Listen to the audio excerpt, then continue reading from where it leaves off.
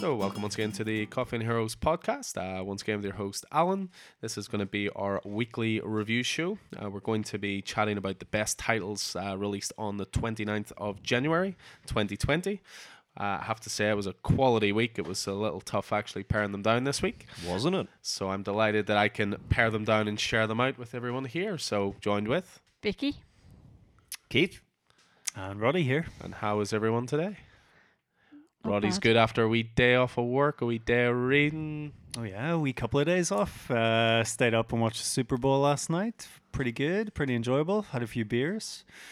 Had a really good weekend actually. Did a lot of walking around Belfast. Did the Van Morrison Trail and then ended up in Coffee and Heroes.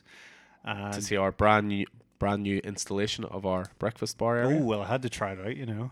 And then the instantly sofa. ignore it and go and sit on the sofa.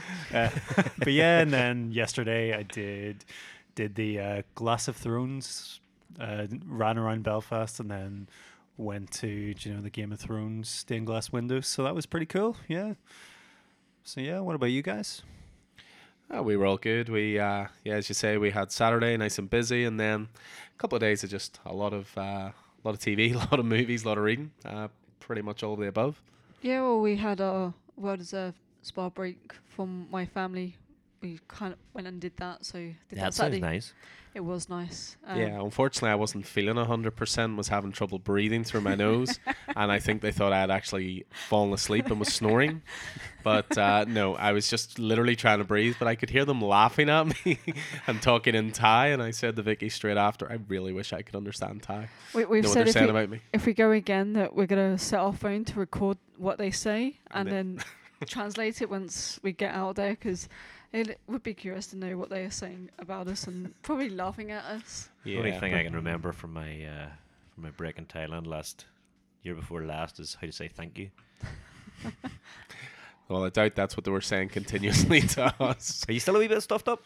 A little bit, yeah. I'm still Excited. not quite 100%, but But I'm not a complainer. So, unfortunately, I have to go back to work tomorrow, so I'm just like, but it's been good because you've been at the store a lot in the last week and a bit. yeah. So it's been nice that I've been able to be there, and I'm just wishing, sort of, I can be there more, and hopefully We'll the get next there. The Come- time will come. The time will come. Yeah, we're getting there. So it's been good fun and sort of catching up with the guys that are there. So What about yourself? Away for the weekend? Yeah, myself and Brona headed up to the home place up the coast, just to check in with the family and some of the friends. Used the excuse of the Six Nations match on Saturday afternoon to go down to the pub and catch up with a As you couple do. of And I heads. bet wherever you sat in the pub, it was with your back to any sporting event whatsoever. Pretty much. Guys, let's go and watch the rugby. Keith, you're not watching it? That's fine. Sorry, the conversation's good. Unless something exciting happens, then it's and then you're like, okay, I'll stop chatting for a minute and then back to it. Well, I'm sorry to spoil this for you, but nothing exciting happens in rugby. So, Well, I mean, it's little odds to me, really.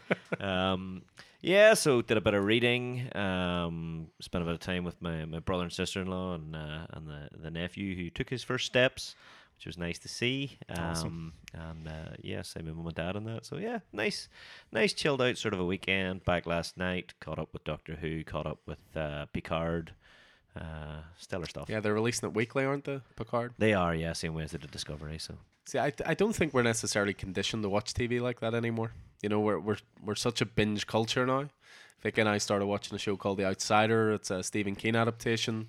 First couple episodes directed by Jason Bateman, and it's thoroughly brilliant. And that's the reason that he's not been back to do season 3 of Ozark yet. Well, I is can't go into spoilers. But yeah, we watched the first 3 episodes. We had 4 recorded, and now I'm dying to see the next couple. So we've kept one in reserve.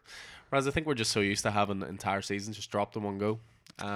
See, I don't know. I really enjoyed the way they released Watchmen, sort of on a weekly basis. So well, we kind of left it. Well, that's it. Yeah. We left didn't it. watch and- it week by week because obviously with having the store and then having other things that we have to do during the week, sometimes we just don't get a chance to get around to watching it. So we just we'll wait and then watch it all at once because it's just easier. But we should say we did finally finish it last week, and it was awesome. Oh, Watchmen. Yes, very Yeah. good.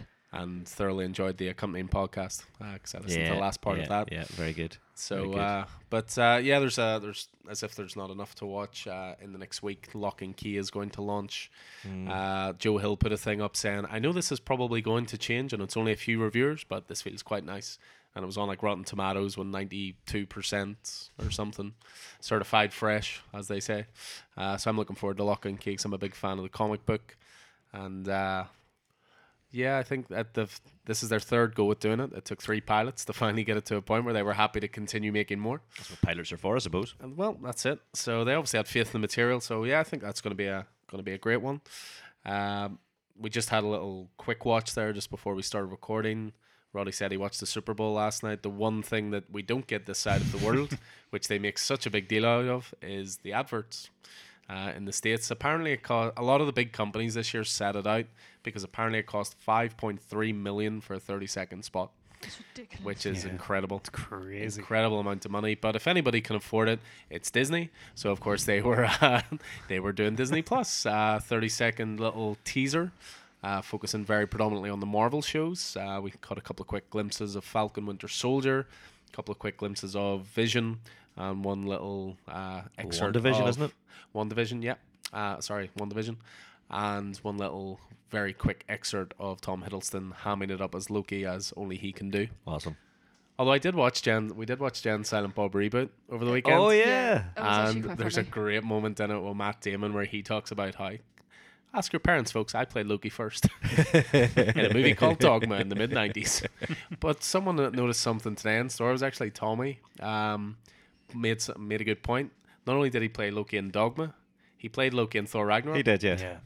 Because he has the cameo at the start when he's Oh, yes. acting In as the play that they're as the putting on. Allfather. Yeah, that's right. So that was actually quite a cool wee thing. But yeah, footage looked cool, looked interesting. Will it be enough to get me onto Disney Plus? I don't know, because we have 300 subscription services at the moment. So we shall see. But yeah, it looked cool. Black Widow as well. The trailer looked interesting. There Looking wasn't forward to that one. I'm looking forward to wasn't much different to the main trailer. Yeah. I don't think. I think it was just sort of cut together from that. No more trailers. That's it. No End more. of. that. That's it. Yeah, we're the same. And then just on the superhero movie front, I suppose we've got Birds of Prey coming out this Friday. Vicky and I are already talking about going to see it this weekend. It's not something I have to say I'm massively looking forward to, but the reviews have got my optimism up a little bit.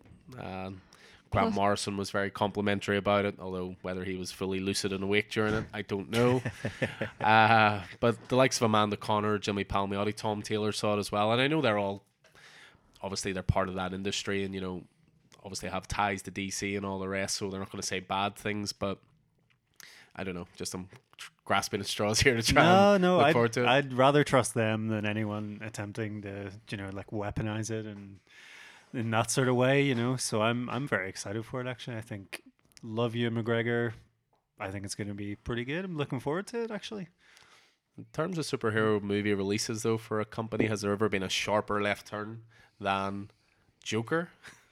Next movie, Birds of Prey. Those are two very different looking movies. Joker, we should say again, Joaquin Phoenix walked away with the best actor at the BAFTAs. Made he quite a walked away without it. As walked you were away about to say. without it. Yeah, after making a rather good speech calling out Hollywood as ridiculously racist, which Fair. anything that brings more attention to it can't be a bad thing. So Yeah. not really much else to sort of talk about in the whole movie, TV show. How are you getting on with all the rest. the giant bone book? The Giant Bone Book is still 770 pages into it. Okay. I had a rather big pull list last week, so it may have taken a back seat for now. But this week's quite a quiet week, which we'll chat about later. So I'm hoping to get back into it this week. Sweet. But we do understand that you two managed to read a couple of things that Vicky and I had certainly thrown your way and recommended highly. Yes. What about yourself, Roddy? Yeah, I finally got around to Punisher Kill Crew. Oh my goodness, what a fantastic book. It's just funny. It's just Fun and funny. It was Yeah. great. Coming off the back of War of the Realms and what Yeah. happened there, and Frank Castle being Frank Castle for what was it, 6 issues? Five. 5 issues? And just effectively doing cleanup and revenge after A War lot the of Realms. revenge. Yeah. yeah. But yeah, Jerry Dugan and Juan Ferreira's art is stunning. Yes. And there's a lot of what I really loved about it. It was like there's visual comedy with there's don't know, do I want to spoil it for anyone? Well, you can throw the odd moment yeah. out there. I should say this is a There's- spoiler-filled podcast. But Yes, you should. I got it in earlier than last week. Basically- I didn't at all last week. Had to leave that to Roddy. Yeah. Well, along the way, he sort of accrues a team, shall we say, and there's a lot of visual gags within it. I won't spoil it for you, but it would make a really good graphic novel. Yeah, graphic just came out last week. Got good it in stuff. store, and yeah, it's just a fun ride. But for all the fun, there's quite a lot of heart in it too, which There is is, there's yeah. a Very much surprising so, amount yeah. of heart. So I That- really that's- enjoyed it. That's Jerry Duggan. Like that's Jerry Duggan is. Which you don't expect to see with it being Punisher, No, because you expect it to be absolute heartache. but he Well, has- you don't expect to see it in Gareth Ennis' Punisher anyway. Well, yeah, this is true. But yeah, I loved it, and I couldn't speak highly enough of it. So yeah, because that was a good couple of months. You That were was- kind of yeah. trying to get us on Harmony. it. Well, Some would say harping on. well. How dare you harp on to get people to read quality things? Yeah, it was a great recommendation, Vicky. It was a great Yes. recommendation. And you, Keith, you finally got round to Die Hard meets Vampires. Yes, Charlie Adler's Vampire State Building, which you were kind enough to loan me last week. That was 4 issues, wasn't it? 4 just But yeah, I gone too soon. just back to back them. Very much enjoyed seeing Charlie Adler's art, and also coloured, because obviously Yeah. Charlie Adler you used to see in black and white with The Walking Dead. Yeah, I think you described it very, very well as Die Hard meets vampires in the Yeah. Empire State Building. Yeah, it was very, very, very enjoyable. I'm really hoping it comes back. They did leave it in a satisfying way, but at the same time, just a little sliver left open there. I feel like they've Guess. maybe cornered themselves a wee bit with that title. Yeah, You know, there's not really too much further you can go geographically. 30 years into the future when it's been rebuilt. Yeah. So anyway, well, let's move on to our. Oh, Oh, sorry, I beg your pardon. I'm getting I'm looks. here. surprised you haven't been like basking in me reading Batman. Oh, sorry, I do apologize. I'm still so shocked by it that I still don't quite believe it. But yeah, I got home the other day and noticed on Vicky's side of the bed there was an open graphic novel. Thought, oh, what's she reading there? Which was Batman White Knight, because obviously Alan was talking so passionately about Curse of the White Knight last week, so I felt I had to sort of give in a little bit and try a Batman story Finally wore her down. after nearly 8 years of trying. So I thought I'd give it a go. And See, and you boys said I shouldn't have Cursed the White Knight last week because it was getting repetitive. You got to wear them down. You got to keep talking about how good something is, and then eventually they break. but no, it was good. The first 2 issues, I've only got 2 issues into it, but it was good, and I did enjoy it. So All I will- begins here. Well, you must have enjoyed it lots, because dear listeners, you're drinking out of a Batman cup there. this is actually my favourite cup that I always drink out of. Thanks. Oh, really? Oh, I This is see. news to me. You know it is. It's one I always pick. I always give you your kick-ass one instead. I know. But no, I'll take that as a Cool. win. I'll take that as a win. But yes, we'll move away from my basking glory that Vicky is finally reading Batman 8 years later.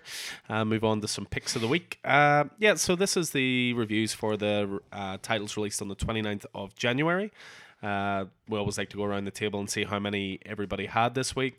I personally had 22 books. That was 9 DC, 6 Marvel, and 7 indie. So quite an even spread, I think. I had 10. It was 7 indie and 3 Marvel, which 0 DC. Still so much work to do. yeah. How about you, Keith? I think I win this week. I had 27 books. I had 16 Marvel, 8 DC, and 3 indie, and I had 1 trade paperback. I picked up that gorgeous Earth X omnibus that came out, so collecting 12 issues of Earth X and Earth X Zero. Yeah. Never a bad thing to pick up something with Alex Ross's name on it. And how about yourself, Roddy? Yeah, I had 10 on my pull list, and then I picked up 1 more indie book, so ended up with 11. I think 8 indie, 2 Marvel, 1 DC, something like that. Yeah, Did you good not solid have week a for me. Graphic as well. Graphic was last week. Oh. I think that that British Ice one was, I left it sitting Yeah, for 2 but you weeks. got a- Vicky. Oh, But you got a rather beautiful one as a Yes. thank you for running the store that came out last week, absolutely fantastic. which I've actually ordered one in for myself this week. Oh, really? What was Oh, that? Very good. It's called Niels, the Tree of Life. It's a big, it's sort of black label size, shall we say, for but it's not by European DC. size, shall we say, for graphic novels. Yeah, like I remember just I saw like an article about it online, and do you know, it's one of those, it just comes out of nowhere, and I was like, holy crap, this Yeah. looks really, really good. So I was like, Alan and Vicky were very kind and got it for me as a present to say thank you for running the store. So I was really chuffed. I haven't got a chance to look at it yet, unfortunately, but See, what we're doing Yeah. is establishing that you'll get a nice graphic novel if you mind the store. So over the next few weeks, it'll be like, Roddy, do you mind? Just this Saturday, maybe. So, Roddy, you had 10 books and 2 Marvel, but your Mhm. pick of the week is indeed a Marvel book. Despite those 8 indie titles. yeah, well, we've talked about it enough, and it's such a grand book, and this particular run is coming to an end, and that is The Life and Death of Conan. This is part 12 of this is 12 issues. It is going to continue, but with a new creative team. But the first 12 were Jason Aaron, he of Thor fame, Mahmoud Asrar, and Matthew Wilson on colors, and don't want to forget Esad Ribic doing the freaking awesome covers. And this was whenever they got the Conan license back, this was the first book, isn't that right? Yeah, this is the Conan first one. Barbarian, the core the Conan flagship book. Core yeah. one. So this is a year. It's been a year. Yep. We've been reading this, and we've had all sorts of. We've had a one shot by Esad Ribic, Exodus, which was fantastic. Mostly a silent book. It was minimal It dialogue, was wasn't it? brilliant. Yeah, the only dialogue was sort of a different language. Really enjoyed that. But in terms of this, they've also done Serpent War, Savage and Sword. Savage Sword, which is like an additional one, and they're doing really well. Loving all the books. They're going to come out with a lot more, which we'll get to. But in terms of the story of this one, there was big stuff in issue 11 where Conan's the god he swears blindly to, Crom. By Crom. Yes. Crom, he basically called out Crom and had a battle with him in the last issue. So this one was, I don't want to say tying up loose ends, but there was a lot of sort of, well, I'll get to build up of the story, sure, shall we? I mean, I guess the trick with Crom is a god who does not care No. and professes not to care, and his worshippers know that he doesn't care, so there's no point praying to him because he's not going to do anything about it. Which plays into the story very nicely very much in the last so. issue. And there's been a long running. I guess this has been a long running arc that has started really at the start of Conan's career and ends somewhere closer to the end whenever he's an older man. It's that sort of like typical Jason Aaron where it sort of has a few different viewpoints, because I know Thor's different periods, isn't it? His Thor run. Exactly. And I mean, the gist of the story is that the more that an individual avoids death, the more their blood becomes imbued with death magic. Yeah, something like that. So what Jason Aaron has done here is we have the core story, which is about this clan effectively that wants to resurrect It's another god, Razazel. Razazel, yeah, the blood god or whatever. And Conan's blood is incredibly rich because of his long life of adventure and cheating death. So in addition to seeing this core story, then in a few issues we've gone back and seen Conan's death cheating, or he split issues where we have the core storyline and then you'll see adventures and you'll see him cheating death, so I think that's a lovely. And then there's one where he dies, which is quite good. So the Life and Death of Conan is quite an interesting title. It's not the title that you expect. No, definitely No. not. And I mean, whenever your god is Crom, then whenever he decides to, whenever Conan effectively convinces Crom to banish him from his sight, Yeah. thereby resurrecting him or returning him to life, So yeah, so this is the last part of the 12-part arc. And I have to say, really enjoyed it. I Yeah. thought number 11 was stunning. There was a lot A lot of great visuals in it for Mahmoud Asrar to play with Crom just taking up sort of every panel on the page being huge. But in this one, Razazel has two sort of followers that are children that basically are trying to trick Conan, trying to get his blood so they can resurrect Razazel and bring him back to life. It's a really great story. So it's sort of, this one also flits back and forth. Conan actually meets them in a sort of past life, shall we say. And the characterization of Conan in this is brilliant, because sometimes it's hard to get Conan right, I feel, because he's like, at times he can be an asshole. He's an arrogant. Do you know what he reminds me of? Thor in a way. He's an arrogant, hard drinking barbarian, arrogant, completely up himself, but by God, is he the greatest warrior of all time? And I mean, there's a very real chance that if you do it wrong or approach it wrong, that Conan becomes one dimensional. Yes, it becomes a one trick pony. And that's not what he is. There's an awful lot of this that has been about Conan the Barbarian, Conan the Thief, Conan the Ravager, Conan the pirate, Conan the so they're taking all of the different aspects of Conan and really treating them well. Yeah, and that's what I loved about it. It's the characterization of it. It's just a really good book. And this one, it steps up from number 11 as well. There's a lot of action in these books too, which I really enjoyed. Sort of the children of Razazel get resurrected almost by themselves, turned into crazy looking monsters, which Conan battles. It's a huge action set piece, like it's Razazel sort of appears. He's like a horrible looking man. It's also a lovely transition, just seeing you flick through the pages there, the colours. So it's all sort of dead of night and quite solemn, and then you just flip the page and it's all blood red, and it's quite a jarring transition actually, but it works really well. Yeah, that's in the Temple of Razazel. I can't remember what the name of it is, but ultimately, like, what I really enjoyed about this book, it's about legacy, and it's something I've heard you talk about with the Thor run, bizarrely enough. So this is about Conan's legacy, not just as a character, but in this book he's concerned with his legacy and what he's going to leave behind in his own life and his own death. Can't say enough good things about it. This is 12 issues. It is going to continue, which I found out. Jim Zub, he was the writer on Serpent War, and also has done some writing on Savage Sword. Right. I think he shared duties with Jerry Duggan. Jerry Duggan, yeah. Of Punisher Kill Crew fame.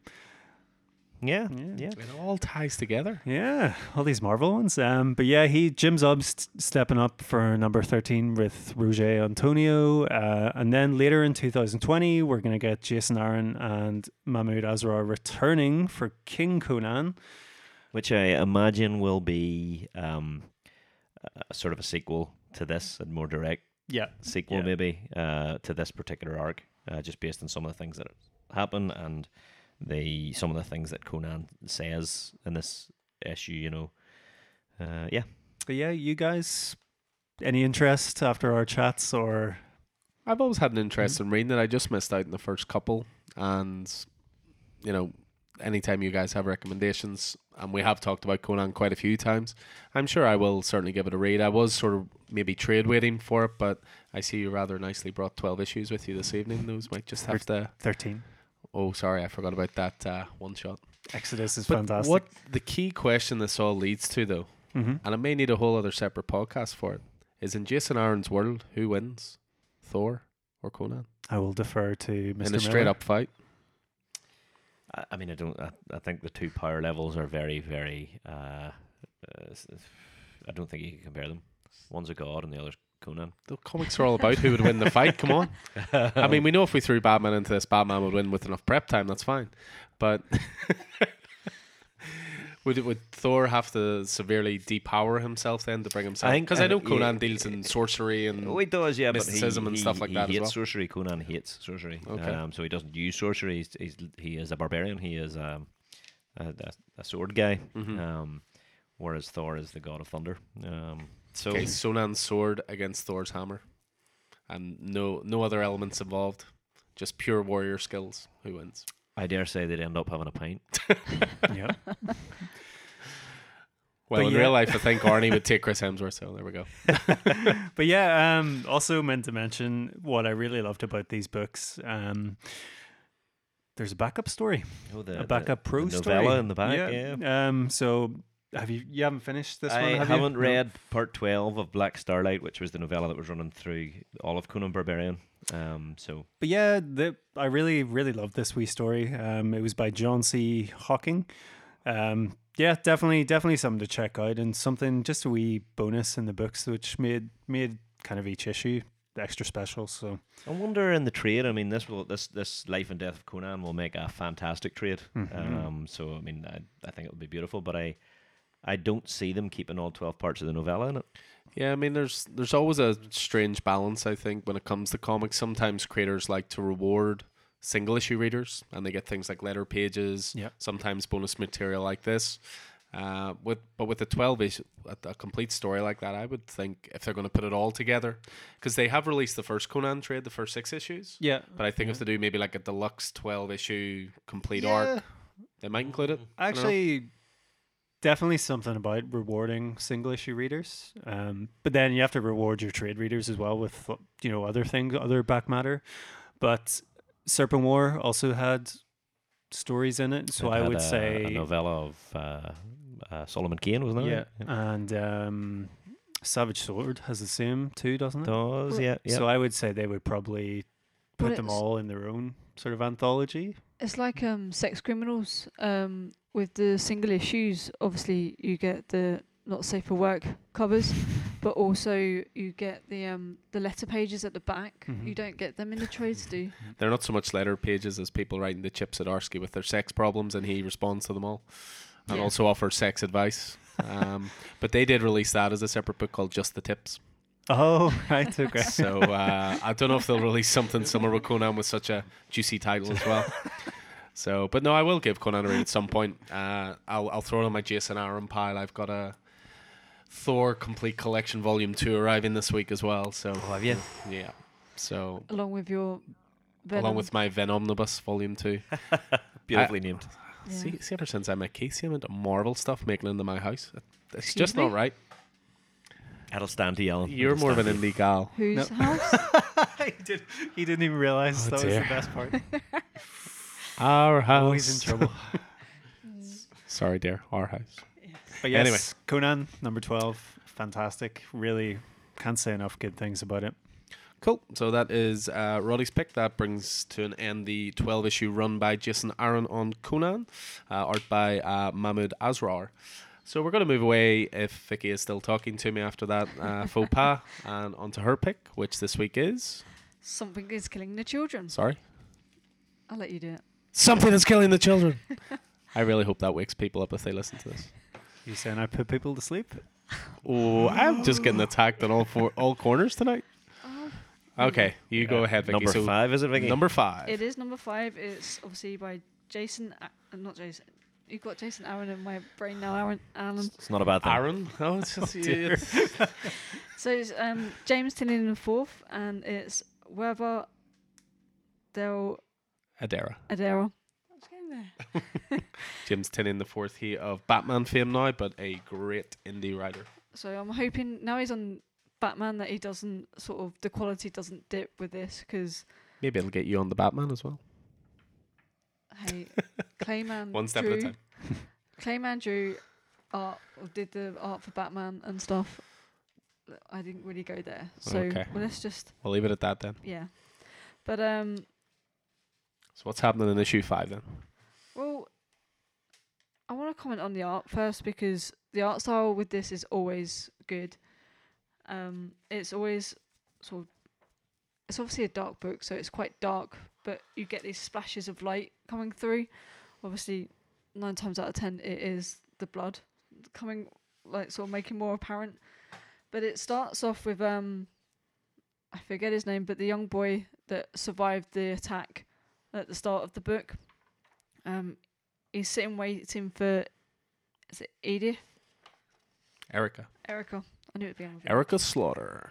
And then he hears something and he looks round and he sees like a dead dog, which then reminds him of when his friends were slaughtered, and he's getting flashbacks to them sort of dismembered bodies. Just clearly a little traumatized. Well, yeah, I would say. As you would be. Yeah.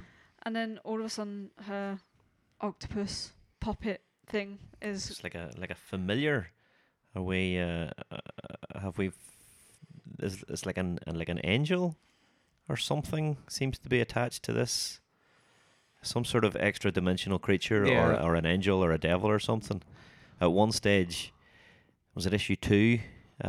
We saw it superimposed above the octopus. So it's So I don't know what the score is there, but it's clearly a wee bit, whatever it is. It's weird and creepy. Yeah, I don't know if it's malevolent or if it's just a little bit pissed that it's been tied to this creature. But we find out. I mean, whenever we started this, because the octopus starts talking to him for the first time. Yeah. The kid, it talks to Erica. We've seen it talk to Erica before and advise Erica. And I always get the impression, is it lying or is it not lying, or is it trying to get them into trouble, or is it trying to get them out of trouble, or what's it doing here? You also wondered, was Erica the only one that could hear it? Yes, and this proves that that's not the case. But yeah, it seems to be sort of geeing him on, you know. Yeah, And I well- sort of started thinking, are we going to find out a little more about this thing in this issue? Well, that's the thing. It sort of is telling the lad sort of he should be helping her because obviously he's got the weapons, but does he want to let her end up like his friends, obviously dead and everything? And he doesn't want that. He doesn't want to be the coward. So, It was a nice wee character moment as well, because I think he felt the guilt of not being able to do anything about the His kids in the friends, first yeah. ones. that's, So This thing, and again, I didn't get the impression that it was kind of nice, because it says, so, no, you have to face it that it was your fault, you know. So effectively, he's saying you let every your friends down into the forest, and then they get eaten by a monster, and that was your fault. You know what I mean? So this thing is not nice. no. And then sort of going through, and then you see her in the cave with the chainsaw going, and then you've got Tommy there holding a gun. But see with this spread of the page, I was very confused while reading it, because it goes from panel to panel, but they're different size panels, and you're not sure if you're going up and down, side to side, sort of over 2 pages, and it turns out you're doing both. yeah, yeah, which was you weren't the only one on that. because it wasn't until Keith told me while we were sitting here that once I reread it the way he told me to read it, it made a lot more sense. So I probably should have figured it out a bit more, but Do you think something like that is intentional by design, because the scene is quite chaotic? The scene's chaotic. It's in the dark. It's almost like a fourth Yeah. wall breaking type thing, where maybe you're supposed to have slight confusion about it as Yeah. well. Because I don't get the feeling with this book that any of this is like lazy or designed to confuse you or anything like that. So I would almost think it's I think- almost by design. I you know? think you're what you're saying is it's maybe not fourth wall breaking as such, but it's using the medium. It's using the medium to confuse you. To, you know, everybody's turned around in the dark and there's a monster there somewhere, and maybe that's what it is. Certainly, Vicky, the reason I was able to suggest how the correct way to read it was because whenever I was reading it this morning, I was like, what? That didn't make sense. Let me Yeah. try this again, you know, and then eventually you can't, yeah. So I got caught the same way. okay. I'm glad it wasn't just me. But then with this monster is in the cave with them, and obviously she's trying not to get hurt herself, and she doesn't want obviously Tommy to get hurt. So she's telling him to back off, but he's not listening. And then all of a sudden you just see the chainsaw with blood on it, and so obviously she's caught whatever this thing is, and then Which she can see, but he cannot. yeah. And he's still disbelieving, thinking, "Is this?" He even says, "You know, this is some kind of trick," And then she's which like, really doesn't help when you're trying to fight a demon and you've got this disbelieving little dweeb in the background. This guy Tommy, he is a guy who works in the local cafe or whatever, but his sister was one of the victims of the monster. He's Yeah, one of the children. and he's blaming Erica for that rather Yeah. than yeah, something he doesn't supernatural. understand. Issue 2 you first appeared in, was it? That's right. Yeah. And I mean, we find out in this issue that the worst has, I guess, happened to Yeah. the sister. but then obviously he realizes there is something there, but he can't see it, so he starts shooting at it, and then Erica, she's basically pissed that he's doing that. So she essentially attacks Tommy just to get him to stop, and then he then points the gun, and she manages to kick the gun, but it goes off, and it hits. Do we actually remember? I don't remember this lad's name. I can't remember. There's I can't remember his name either. okay. I'm glad I'm. But it hits him, and he's like, "I've been shot." So it sort of goes from there, but Tommy's like trying to breathe because I think Erica kicked him in the throat, so he can't breathe. Great little moment, by the way, just where he's standing there looking at the wound and just goes, "I've been shot." Is it Yeah. very disbelievable? Very darkly funny, I find that, I have to say. But I was thinking about it earlier that if he hadn't listened to the octopus, he wouldn't be in that situation. Well, yeah, that's a fair. So obviously, if he hadn't egged him on to go be the hero as such to try and help her, he wouldn't be in that situation, and they wouldn't be having to deal with not only this monster, Tommy not believing her, and now having this kid shot. So obviously trying to get Tommy to work through and get Tommy to get this kid out of the cave. This other little girl asks for help, which obviously you can see she's been attacked by it, and there's a pile of dead bodies, which then you realise is Sophie, Tommy's sister. So it's kind of, you get this sad moment within the comic, and then Erica comes up with this, what we were saying is the hilt of a knife. That kind of confused me a wee bit. She pulls out what looks like a knife, I think. Yeah, I got the feeling it was some sort of like crystal type thing, or it was essentially something to help him see. Yeah, it's But she cuts his head as well. she so does. She cuts him with it, but she says it's Horde Gold from The House of Slaughter. the House of Slaughter, which is that's her surname, and we start to get a wee bit of an insight into there's a larger organization here. If we flip over the page, she cuts his head, and the whole idea of it is that her doing this allows him to at least temporarily see the creature. And to understand what she has seen, and Exactly, and if you see around the table is these other guys with these bandanas, but they've also got plushies sitting in front of them. So I'm guessing they're. It's the only time you're going to hear that word plushie be used, I think, in this book. This is clearly the House of Slaughter. There's a guy sitting at the end of the table with a big old beard. He's wearing a face mask as well, but deep in his eye you see the sign that we always see on the back of the book, which may or may not be The House the of House Slaughter of Slaughter. emblem. And what I've also twigged is that emblem seems to be like a slaughtered dragon, and what she says is it's Horde Gold from the House of Slaughter, and what hoards gold but a dragon? So this is gold possibly from a dragon's hoard. Okay. Where there's a suggestion of something a wee bit more here. Are they? Yeah. Are the House of Slaughter? Are they dragon slayers? Is that what they're descended from, or what? So there's a wee suggestion of something else here that's making me go, "Oh, what's the story? I really want to know the story." And then so you go on to the next page, and Tommy finally sees this creature, and then he turns to Erica and goes, "It's real. Can you?" Or she says to him, "It's real. Can you get to your feet?" And he's like, "I think so." And James, there we go. The boy that was been shot, his name's James. See, you read the story, you'll find it out. I know. Yeah, Tommy sort of catches himself on a wee bit of this whenever he sees the monster, and he catches himself on and becomes a wee bit more of a hero. Yeah, because he realizes, right, I need to get these two out of here, and then Erica is sort of fighting this thing,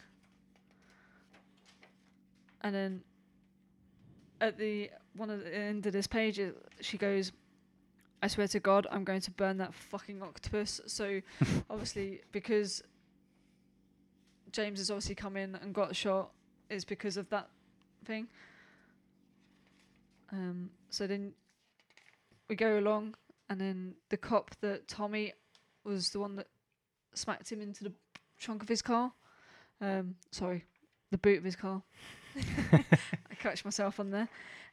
Has finally woken up and then he sees Tommy carrying these 2 kids and he's like, I need help. We need to get to the hospital. So, and then we go along. The octopus is back in Erica's bag and her phone rings. And someone on the end of the line is obviously asking her what she did, because obviously Tommy now knows about everything that has happened. And she's saying that she'll deal with whatever consequences is going to come her way.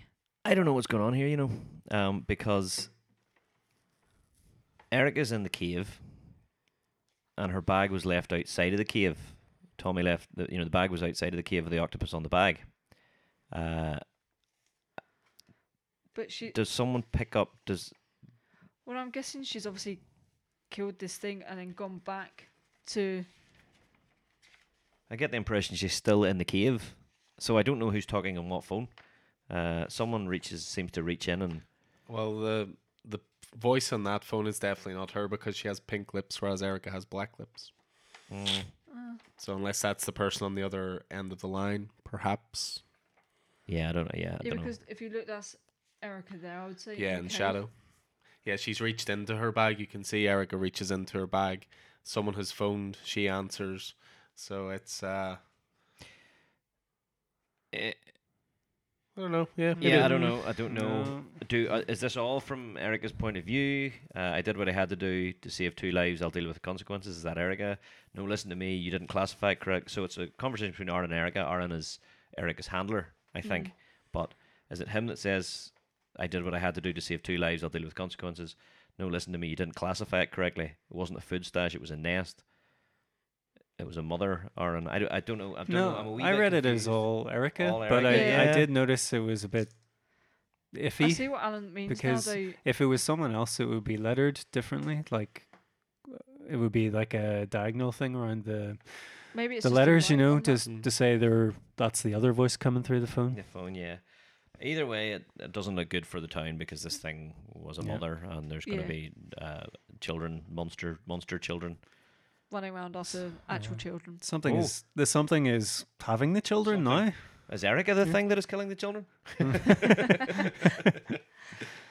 But each time it just leaves you asking more questions, which is obviously what you kind of want from a book. It's But nice 5 issues in. It's starting to sort of expand that world a little bit as But well. that's what I really enjoy. I thought this was maybe the strongest issue of this book yet, out of the 5. It was a real knockdown, drag out action scene for the large part, but there was a lot of emotion in it. There was a lot of like the kid getting shot, her trying to convince Tommy around, those wee revelations about who Erica Slaughter is, about this house of slaughter, about what. So there's a lot of conflict going on here between her and her handler, possibly between her and the house, And the octopus. and the octopus, which who madness, like. which is clearly manipulating other people to do something else that she Yeah, is really it protecting Erica? Is it not protecting Erica? I don't know. Yeah. So yeah. What I really liked about it was, I don't know if you've noticed it, but when I was looking through it there, I think can't remember who the colorist is, but I know Miguel Muerto. Miguel Muerto's colors are absolutely unreal, but then they're really complemented by, I don't know if you've noticed the sound effects. Something I really noticed, they're colored in the same way as when she's got the chainsaw going. yeah, because and some of them are colored in the blood color. They're really like embedded within the scene. They don't feel like out of place within it. I really enjoyed that. See what I you think mean? that's Yeah. and World Design is the name of the letterer. But it was just something like really tiny I noticed. But I was like, that is really when cool, she you know. whacks him with that thing, it's like, and then with the chainsaw. It's just like it's all red. It all sort of blends into one, you know. Yeah. Really cool. But yeah, it's how, do you know what I was kind of thinking? It was like, how did all these books start off as miniseries? Because it doesn't feel like a miniseries.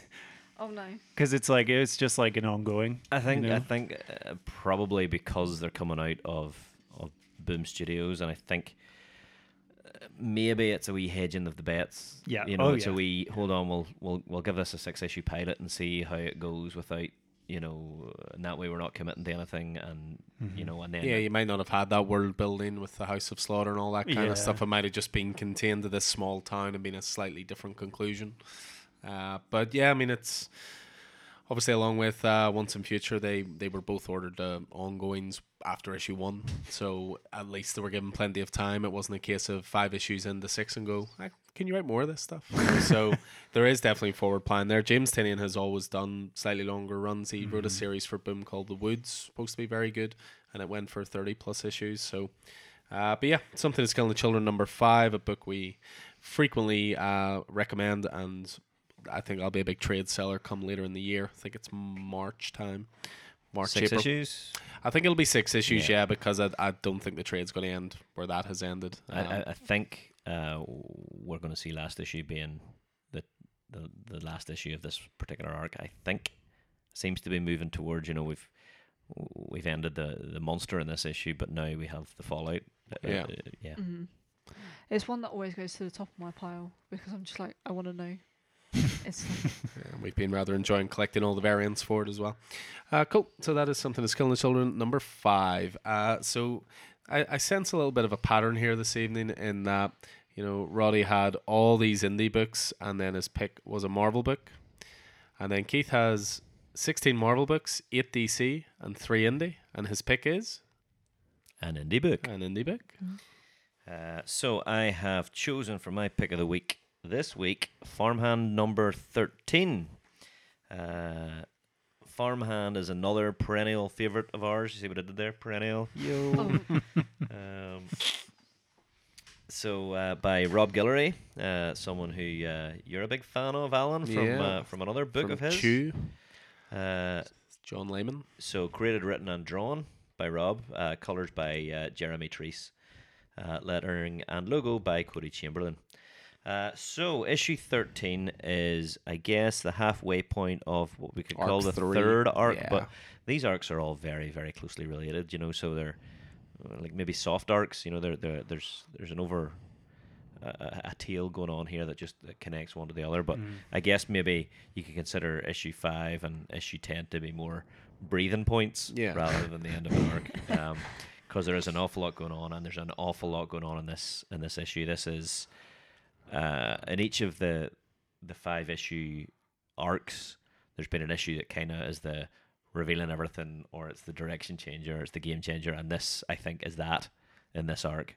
But every arc, the stakes are just rising, and the story is getting deeper, and I think it'll be a good one to read all together once it is done, to go back and reread it all and just sort of like, sometimes it's like when you go rewatch a movie again, you sometimes miss things the first time round, and I think that's what this book will do, because Rob's art, like especially in Chew, he would always have hidden things in the background. So that's why I think when I read Farmhand or when I read Chew, I used to take that little bit extra just to sort of notice the art bits, because his art is just funny. And I think you even tweeted him once asking about it as well. Yeah, he loves his background details, so he does. So it's always a book worth taking your time with. It is, but the problem is that it's so good and the mystery's so deep that you're dying to figure out what's happening on the next page. So it's very Moorish, It's definitely a page turner. Good word. So this is going a wee bit into the background about the creation of the Jedediah seed, and the research that before, I guess, Jedediah, who is now like a farmer, really, this is about when he was a scientist and the creation of that seed alongside Monica Thorne, who has become a different sort of a character in later life, and we're introduced to an individual called Wally, who was the third member of that lab team, and becomes critical. Is starting to become a critical point. So in the early part of the story, we find out that there's some creepy stuff happening whenever the Jedediah seed is applied to the brain, and it's the sort of thing that Jedediah does not want to. Jedediah Jenkins, who was the creator of the seed, the father of this piece, he doesn't want them working on the brain anymore. It's too much, too creepy. The results are too unpredictable. But in the same page, we find out that Monica Thorne has got a brain Fungus, isn't it? fungus, yeah, and something is going to have to be done. So I think we're maybe seeing the origin of how Monica has ended up the way she is. And also how it's not actually Jedediah's fault, Yeah, which is exactly. an interesting wrinkle Yeah. in the story. So yeah, it is an interesting wrinkle. So that was years ago. This is today, and we meet Wally in the present day, and he's obviously watching the developments from the Jenkins farm and in Freetown, Louisiana, where the farm is based and where the story is mostly based. He's watching what's unfolding in the news with increasing concern. There have been now 6 leaks of biotech from the farm. It's out in the ecosystem. We've seen all that happen over the past 10 issues, and he's very much. I told him this was going to happen, but we've got get me the name here. It's Zeke is the son. Is that right? Yeah. Zeke and his sister.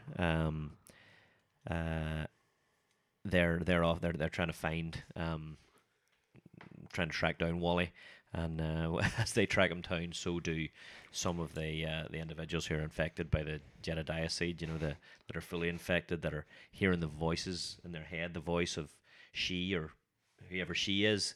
Up until now, we've assumed it's Monica. Is it? Is it though? And Wally. Hilarious. So they appear as almost preachers, as almost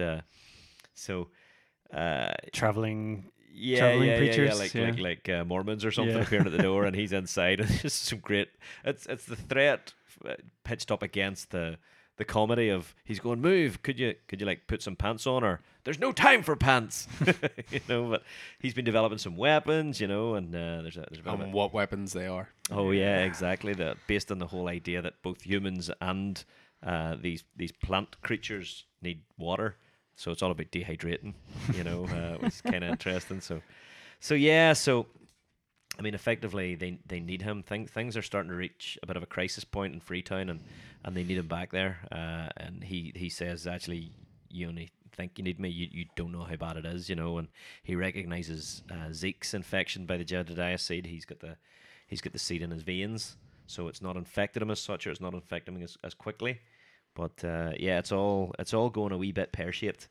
Again, to use another vegetable reference, fruit and vegetable reference. We see Mikael, who was the kid from the very first issue, who was invading Jenkins farm, and things are going downhill for him as well. So there's a lot going on. There's a lot going on in this book. It all ties into the story beautifully. Jedediah Jenkins, Zeke's father, more and more is looking like a threatening figure. Wally's scared of him.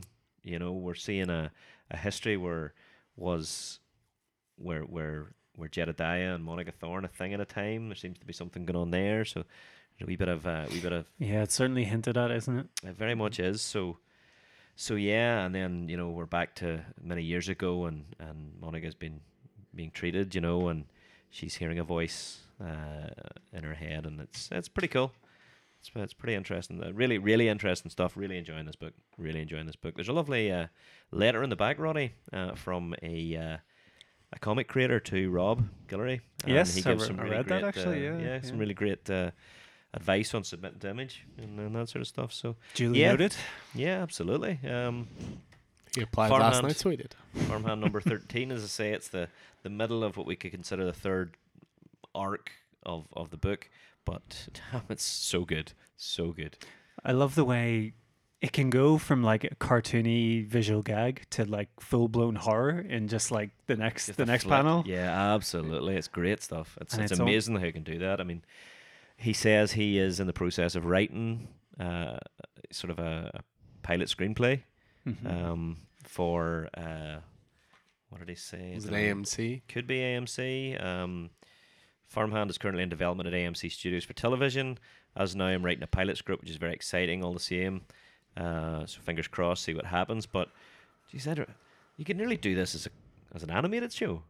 Oh, for sure. Yeah. I've always said yeah. that about Chew. I would rather see Chew be an animated show, like in a Even Rick though- and Morty type style, rather than live action. Even though I you think that's the have same. the perfect two main characters Well, for Chew. they were perfect years ago and lost, but they're not perfect anymore. The guy who played Sawyer could have easily played one of the leads in Chew, but no, I wholeheartedly agree on Farmhand.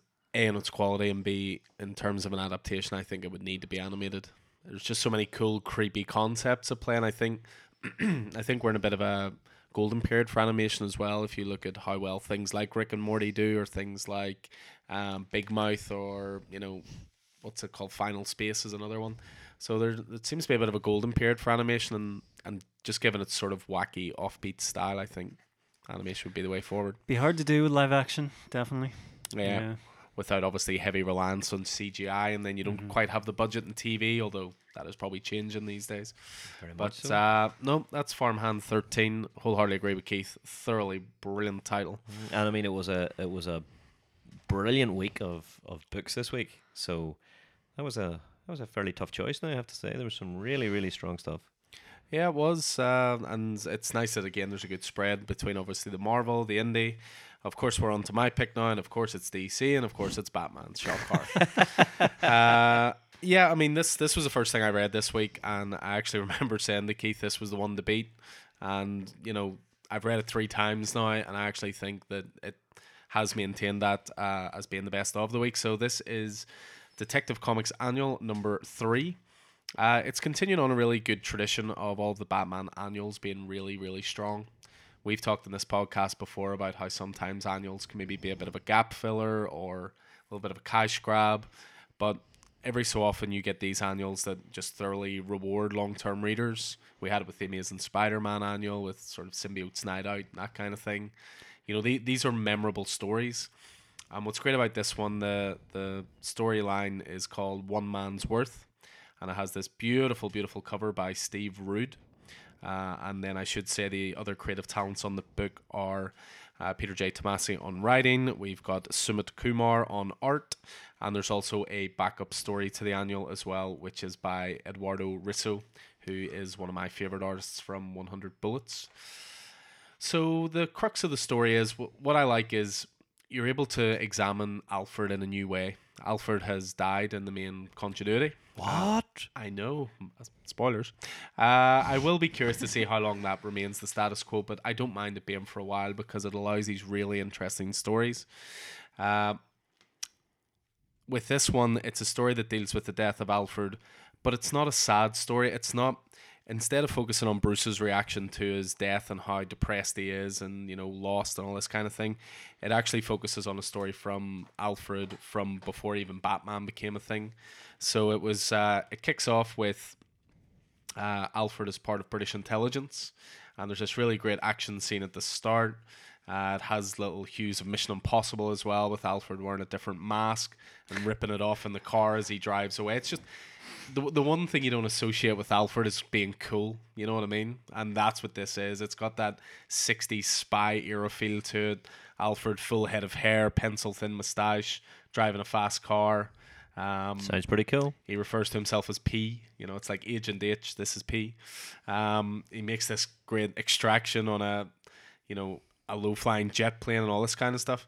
There's a really good, I guess. I mean, I haven't read it, but I would imagine there's a really good opportunity there. There's those moments in Batman that, Batman's in the the Batwing, and he's conversating with Alfred as Penny One as Control. Yeah. There's probably an option there for Alfred to be doing the same thing with whoever his handler is. Yeah, absolutely. I mean, you can almost see that that's where Alfred gained all this sort of knowledge from and stuff as well. But what's really good about this as well is the way Tomasi writes Batman. I've always been a fan of. He did a great run in the New 52, Batman and Robin, which was Bruce's Batman and Damian. So it was a father-son relationship as well as Batman-Robin relationship. But he writes Batman really well here. There's a part where Batman's saving a family from a burning building, and he's calming the kid down. He's like, I'm the Batman. I'm here to help. And they're going up in the grappling gun, and he says to the kid, son, my hands are full. So on my call, I need you to hit that button on my belt. Okay, so because Batman at his base element should always be good with children. He never wants kids to be frightened. He wants to sort of instill hope in them and for kids not to go through the darkness he went through. So like as they jump out of this burning building, the kid's actually screaming, "Yeah!" And he goes, "Don't worry, I've done this before." It's a really good characterization, and rather than Batman just being depressed and dark and brooding in the cave all the time. But there is a little bit of this which is cool, which sort of shows, when Batman gets home, the cave is a mess. There's dirty laundry all over the house. The fridge has barely any food in it, because obviously Alfred used to do all this stuff. But you're introduced to the main crux of the story, which is the introduction of a character called Marigold Sinclair. This was Alfred's partner from way back when, and the crux of the story essentially goes around this one loose end that Alfred had, where he was never able to catch this one bad guy. And Marigold was told, like, if you're ever in trouble, find Bruce Wayne. So that's what she's done. She's actually enlisting Batman's help in this. So he decides to help, and to help tie up this loose end sort of in Alfred's honor. And then it goes from there. But just a really, really great story. Really great one shot.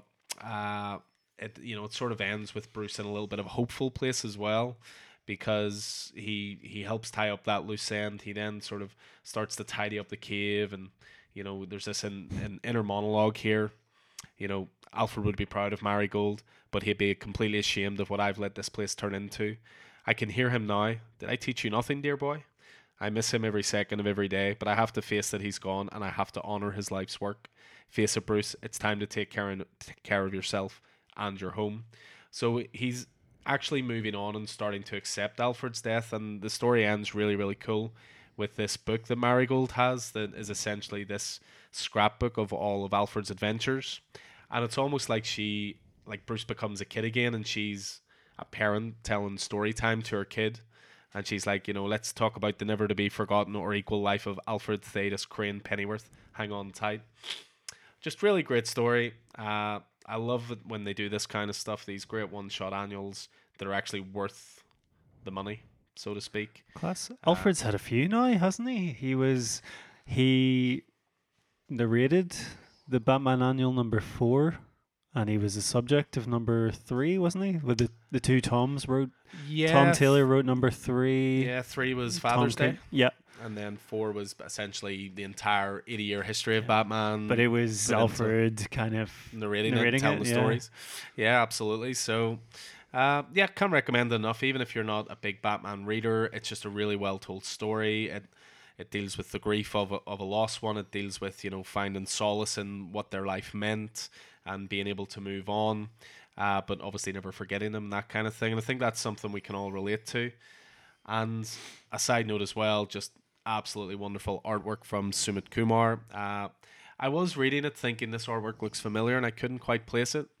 And then Roddy and I chatted about it, and it's the artist of These Savage Shores, 5-issue mini with Ram V.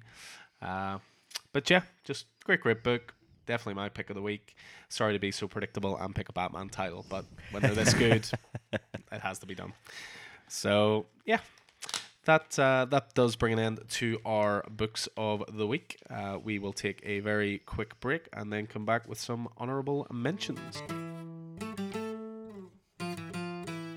And we are back again. So we're going to move on from sort of the in-depth, detailed reviews that we do for the week and move on to some honourable mentions. We're going to keep this a little bit more brief than we would probably normally do.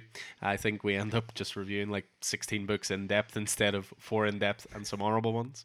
But what we are going to do is we're going to keep it to 3 each time, try and get that little bit of a routine going. Obviously with myself and Keith with quite big weeks, so we got to round it down quite a bit. Roddy and Vicky still had a decent enough week as well. So what were your 3 honourable mentions, Roddy? So for me, first up is another Marvel title, believe it or not. This one is Hawkeye Freefall. It's the second of your 2 for this week. It is my You're losing your reputation allocation. here. You're losing your reputation here. I'm only allowed 2, so I'll make them good ones. So this one, Hawkeye Freefall, we've got Matthew Rosenberg, Otto Smith doing amazing art, and VC's Joe Sabino on letters. So this one, this is the second issue. Clint Barton has recently took down the Hood, but he got off on a complete pardon, quite suspiciously. good friend of the Kingpins. He Yes, is, of course, the that- mayor of New York. So yeah, really, really enjoyed this one. There was a lot of great. This book combines a lot of great action with comedy, and I feel like I might have said that a lot this podcast, but certainly You this know what has you like.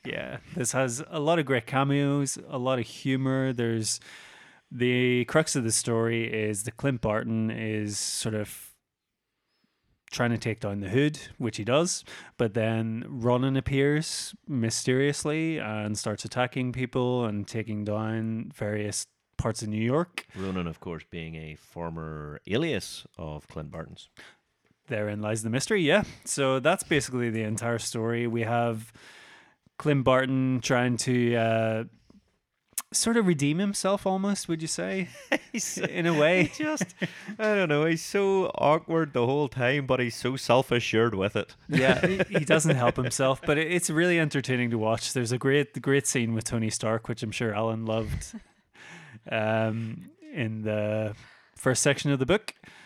And so I think we've said it before, and I think we all understand it now, but no one who has ever bought a mic ever drops a mic. Well, certainly not if they paid for it. yeah. Quite. But yeah, that was really enjoying that one. That's going to be a 5-issue miniseries. A couple of great cameos. Tony's in Yes, there. Luke there's- Cage is in there. It's quite a good Peter. few, yeah. Yeah, the only thing with all these cameos is that it's led to Matthew Rosenberg fielding questions on Twitter because everybody keeps taking screen grabs of it and going, you guys should write and draw Luke Cage, and you guys should write and draw Spider-Man. And Matthew Rosenberg wrote back saying, I think you guys just want Otto Schmidt to draw everything, but I'll happily write his coattails. Definitely. There's another interesting thing in that you and Keith were talking about Oh, yeah? Yeah. Go on then. that you don't remember. Something about The Dark Knight. Oh, yes, of Yeah. course. Yeah, there's a part on it where someone says, are you doing a voice? And they equate it to the Christian Bale Batman voice. That's right. Which obviously leads to the fact that the Dark Knight trilogy by Christopher Nolan exists in the Marvel Universe. I don't know, Keith and I were sort of chatting about it a little bit. I thought this was like a common known theory, but maybe it's just a fan theory. But the idea is that in the Marvel Universe, if like Peter Parker was to walk into a comic book store, it would be all DC titles. Comics, Yeah. Whereas if, Barry Allen walked into a comic book store in the DC universe, it would be all Marvel titles. So because that would be their superheroes. But what's interesting is Marvel Comics does actually exist in the Marvel Comics universe. Mm-hmm. Only it's it hasn't been mentioned in a long time, but it is a company that publishes stories about real life superheroes. Yeah. So it writes stories about Captain America and about Spider-Man, but just with the knowledge they have of them. Yeah, but those are non-fiction yeah, well, that's it. Yeah, yeah. in that universe, whereas I Yeah. suppose the DC ones would be fiction. Very true. Very true. But yeah, it's a nice little touch. And snappy dialogue is definitely a forte of and Rosenberg. there's we'll come back to that a little later. Actually, that theory, shall we? Okay. Yeah. Right. Well, speaking of fictional comic book stuff, Definitely done, sir. oh, I tried. So my second pick, we are returning to what I love, indie comics. So we're back to the indies. This one, also a 5-issue miniseries. This one is Olympia. It's written by Kurt Pyers and Tony Pyers. Alex Diotto usually does the art, but it was quite strange that this one has a guest artist called Jason Copeland. So if you haven't read Olympia, it's like a interesting little series about a comic book hero who crash lands in the real world, and this sort of latchkey kid finds the hero Olympia and sort of takes him around. And because the story was never finished, it only was 2 issues, I think. Yeah. The story only ran for 2 issues, so the kid really wants to know what happened. So he takes Olympia to the creator, a man called Kirby Spiegelman. I'm sure you can figure out where the influences are there. Yeah, I really enjoyed this one.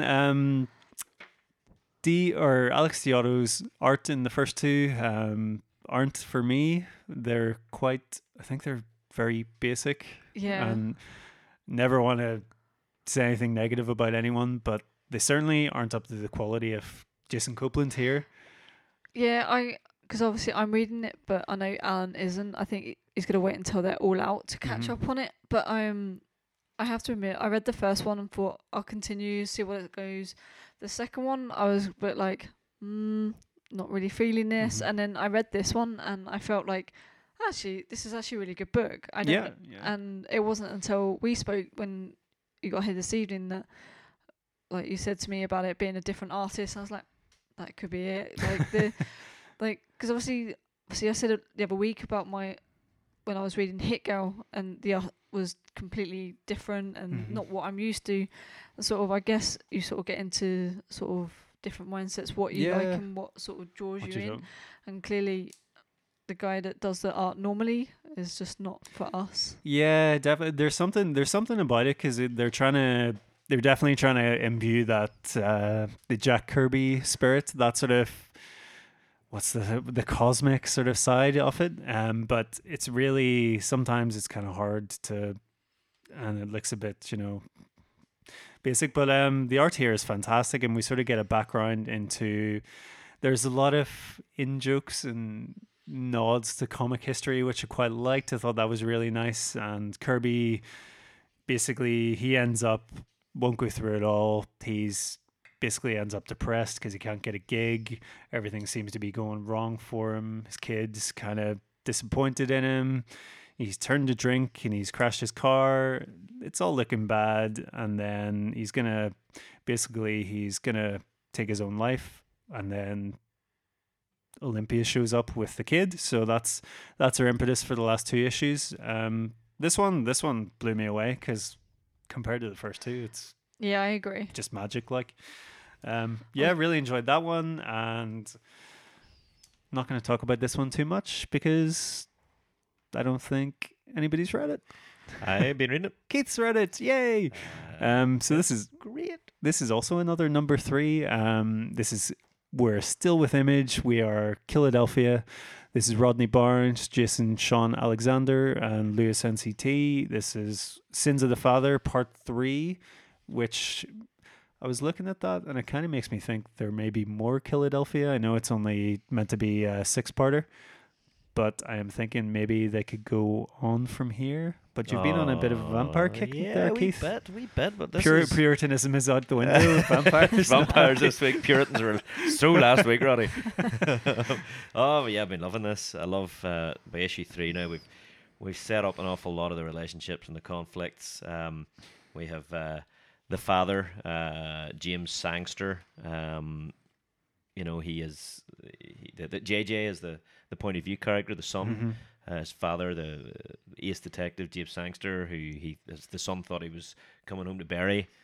He actually came home to dig up because he is a vampire. His last case, that's where it led him to, vampires. And the head of the vampire cult is none other than second president of the United States, Mr. John Adams. Mm-hmm. So this is a lot of this issue actually looks at the vampiric origin of Adams. And where he became in post-presidency a vampire, how it happened, where it happened, and what his goal is, you know. And what is really awesome is, again, we talked about it before, how relatable they've made the bad guy. You can sort of, you can understand his motives, you can understand whereas, and then again, we're talking about, I mean, the I guess the curse of immortality and all of that stuff, So, just great stuff. As much as I love the story in this book, I think it's Jason Sean Alexander that he gets his moments in this book to just go absolutely crazy. There's some amazing stuff. The vampires in this book look stunning. I love there's so much detail. Twilight stunning, or yeah, just stunning. Stunningly drawn and colored. His art is just fantastic, and certainly there's a lot. I felt obviously because of the street setting and a lot of number 2 and 1. There's a lot of different genres blending in this one, but I certainly think we got a lot of history and a lot of vampires in it. So there's a lot more colors that really made this one pop. Certainly a lot of the reds. culture of the vampires as well, and how that particular cult or tribe is Yeah, it's really good stuff. But yeah, that's it for me.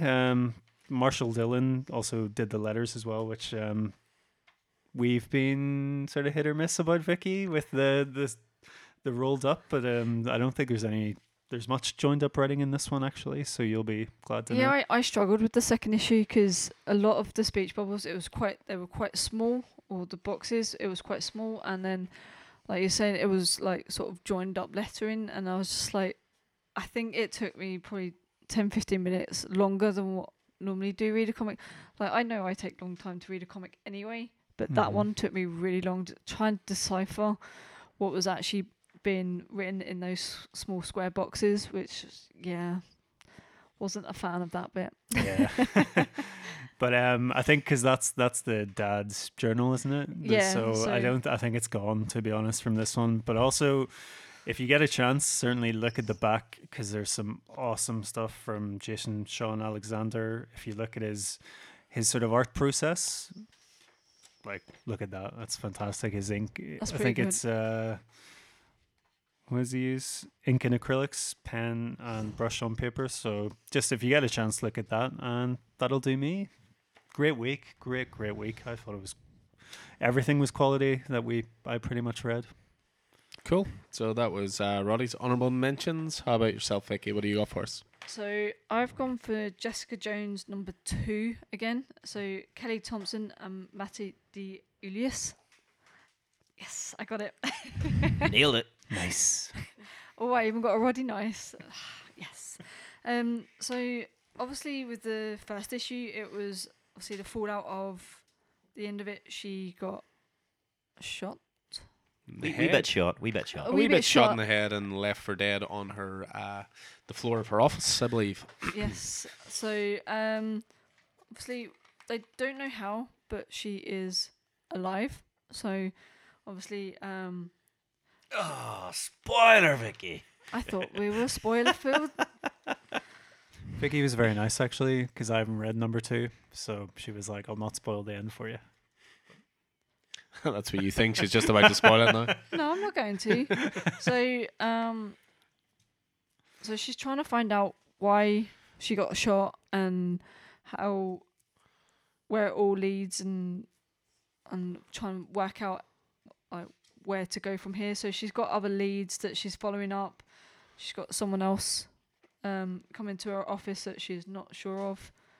But it's she's from the Abnormal Crime Division. well, that's what Jessica thought it was, but it's The Aberrant. crime division. So it's good fun. It's an easy read, and it's about superheroes. I'm going to leave it at that. It's obviously about other superheroes. I don't want to spoil it for Roddy because I know he wants to probably Some read good it. cameos, shall we Because say. when you showed me the first book, I love layouts in comics. I love the different dynamics of it, and I really love that book. 'Cause- Reminds me of Gideon Falls a wee bit, the way the photos are placed around, you know. Yeah. So I'm just going to leave it there because the end of it is quite sort of intriguing as well. Oh wow! Plus, it's worth reading just for the first couple of pages where Jessica wakes up in hospital and Luke Cage is lying on top of her, like hugging her so tightly, like, "I'm so glad you're alive." And she's sort of like, "Oh, please tell me you didn't tell anybody I got shot." And then just cuts this big wide angle. And you've got like half the Marvel Universe in the hospital just holding balloons and being like, "Get well soon, Jessica," and all this kind of stuff. You So, You got Captain America, Spider-Man, Tony, Captain Marvel. as if Tony Stark would, turn up to care about someone else's welfare. Easy now. We're getting you into therapy soon. We're getting you into therapy. I'm not sure who this is at the back. Those. That's Danny Rand. That's Iron Fist. Okay. Iron Fist, Spider-Man, Spider-Woman, Captain Marvel, Tony Stark, Captain America. So But yeah, fun book. Really good. it's an easy read. It's just fun, and it's every 2 weeks. This one, so because obviously it is based on a graphic novel that is actually already out, so it's quite nice to see it in single issue form. I do like graphics, but I also like my single issues as well. So I'm going on to a number 1, and it's from Valiant. It's Quantum and Woody. It's written by Christopher Hastings and Ryan Brown. Quantum and Woody was around a few years ago now. We read it when I think we were still living in England at the time, and it was just a fun sort of book. Kind of book didn't take itself too seriously. And the art style is sort of, especially the front cover, because we got the pre-order edition, which if you look, is quite, obviously, you guys can't look at it, but you can find it online. It's just out there, which is quite cool. It's about. So is this, sorry to interrupt, is it a reimagining or is it does it just carry on from the last Sort series? of, yeah, or- you're sort of dropped back into it. It is a starting point for people, but there's definitely pre-existing relationships here. Fills you in on, what their powers are and how they got it and why they have to be close together and all this kind of stuff. So it's definitely for new readers, but it's not an origin story per se, because the book opens, they've already got their powers. Mm. So just going through like you were saying about the art style, it was something that you had to get used to because it was a bit, I can't remember the. It was just very, very busy. Lots of sort of small panels all over the place. But it's the artist on it, Ryan Brown. He's the artist that did a series called God Hates Astronauts with, I think it was Charles Soule, and you can see the art style is very, very similar there. But there's a lot of humor to it. It is good fun. Sort of going through sort of how they're trying to sort of claim their stake as superheroes again. So however it left in the last book, sort of they weren't classed as superheroes. So hopefully this obviously. So they're essentially trying to regain that notoriety and have people dependent on them again. So, but yeah, Quantum and Woody themselves, they're characters that are half brothers, but they don't really get on very much. And Quantum in this case is very suspicious that Woody is setting up all these, scenarios where they need superheroes just so he can get back in the public's eyes and get sponsorships and advertising revenue and all this kind of stuff. But yeah, no, it was a good first issue. I enjoyed it as well. It's the Valiant universe is something I think we might dig into a wee bit this year. Try and get a few more out there, and it's one that is also I noticed once I picked it up is they're showing sort of pages of art for the film Bloodshot, which comes out in March, which obviously is Vin Diesel, so obviously based on a Valiant book, so just sort of thought I'd throw that out there. Vin Diesel once again playing himself. Apart from when he is Groot. So And from a smaller comic company to the biggest of all evils. Keith. Oh, not Marvel. Marvel are owned by another company. Marvel are the good guys in this scenario. So I've gone for Star Wars issue 2. It is by Charles Soule and Jesus Sanz. Sayers. And just I noticed that there's a lot of number 2s on the table with obviously Hawkeye, Jessica Jones and this, and then one that I see Alan will be recommending. But no, obviously I'm a big Star Wars fan anyway, and I just wanted to see what it was like in comic form, because I've never really sort of read anything Star Wars in comics, and I know Alan said he wasn't really that interested by it, but I wanted to carry on with it just because I like the characters, because it is obviously Leia and Luke and sort of Lando, obviously. So it shows after Lando gave up Han, and he's trying to find where he is, whether he's been sold to Jabba, and sort of just trying to show that he is a good guy and that they can trust him. So I mean, this is slotted into that no man's land between Empire Strikes Back, directly at the end of Empire, and Return of the Jedi. Yeah. First issue was great. First issue was fantastic, better than the last 3 movies. I don't know. I liked the last one that came out. Yeah, I'm really looking forward to it. I've got issue 2, I just haven't quite got round to it yet. So yeah, I'm absolutely with you on this one. I'm gonna leave it there then, because I don't want to spoil it for Keith and let you get the surprises that you can. It's been a great. The relaunch of the Star Wars comics has been a great opportunity to jump on. Yeah. And we'll continue this week with Darth Vader, #1. coming out this That's Wednesday. right, which I believe is set in the same time period, but from a different point of view, obviously. That's all you, Vicky. You read away. I might pick that up and have a quick go. Oh, there we go. How about yourself, Keith? A couple of honourable mentions from your veritable smorgasbord of comics. I got 2 Marvels and a DC. So we've got Ravencroft Institute for the Criminally Insane, #1, by Frank Thierry and Angel Unzuda. Rachel Rosenberg and Dono Sanchez Almara are the colorists. So obviously this is picking up from those 3 issues, The Ruins of Ravencroft, and we see the journal of Jonas Ravencroft in the first page there. So Looking a bit like the Necronomicon. a little bit like that, a little bit like that. Misty Knight is working for some shadow agency, the same sort of shadow agency that she was working for, I guess, as part of the whole Ruins of Ravencroft thing, and also during Absolute Carnage, Lethal Protectors. She was working for these guys, whoever they are.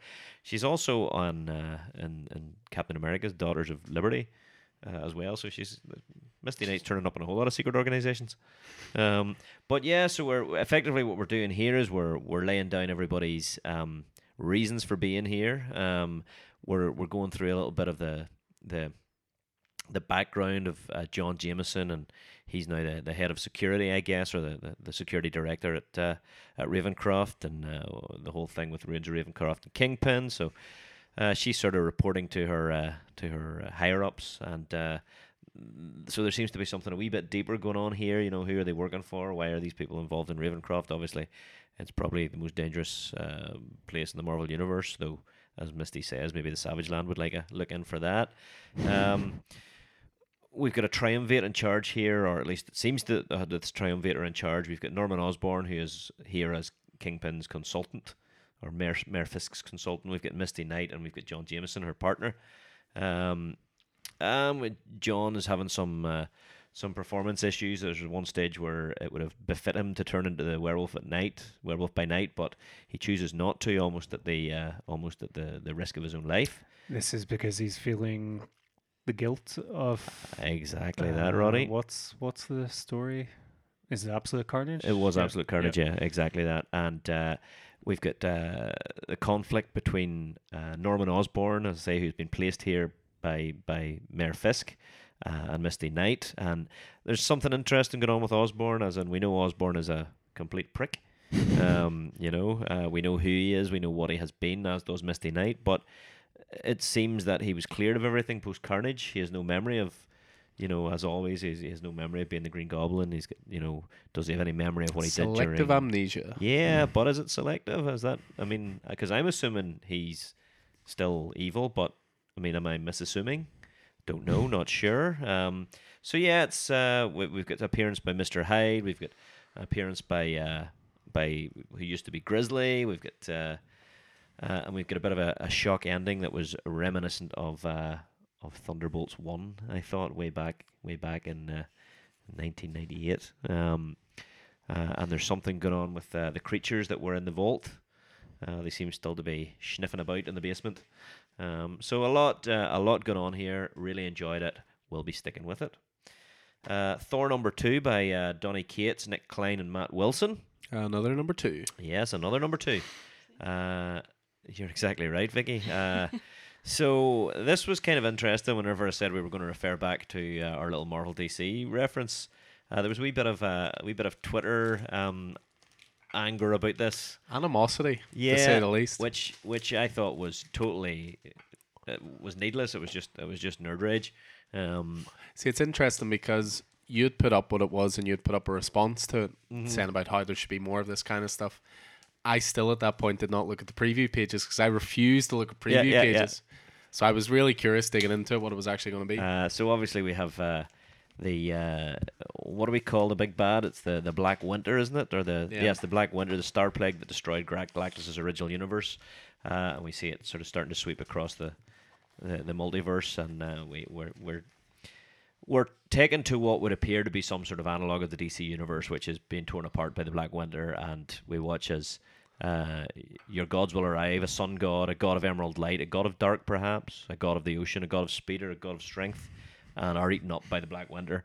Now the nerd rage was that, what are you saying? Are you saying that Thor can beat something that the whole DC universe can't beat and the Justice League can't beat? You know, but Was that Alan on his keyboard there? I was don't it? think so, but it was. Not at all. But I'm on Keith's side with yeah, this. just it's bit a of bit playful of, fun. Yeah, it's a that's bit all. of fun. It's Yeah, Donny Cates, yeah. like, you know. So, but yeah, Thor is now taking his place as Galactus's herald. There's 5 planets that have to be hunted down that Galactus needs to eat in order to power up. But of course, we get to the first of these planets and it's occupied, it's inhabited. So Thor's going, whoa, hold on. He pulls a Silver Surfer and says, "I'd rather find you barren planets to eat." But Galactus is going, "Up, need to eat this one." So Love the simplified nature of the story. Nope, need to eat this one. you know, so there's a bit of conflict between Galactus and Thor, which is class. The whole idea of Thor as a herald of Galactus is really interesting. The creatures that inhabit the planet are a bit warlike. Thor effectively transports them to Asgard in order to keep them safe. We see really interesting use of the 2 ravens. What are they called? I should know what they're called.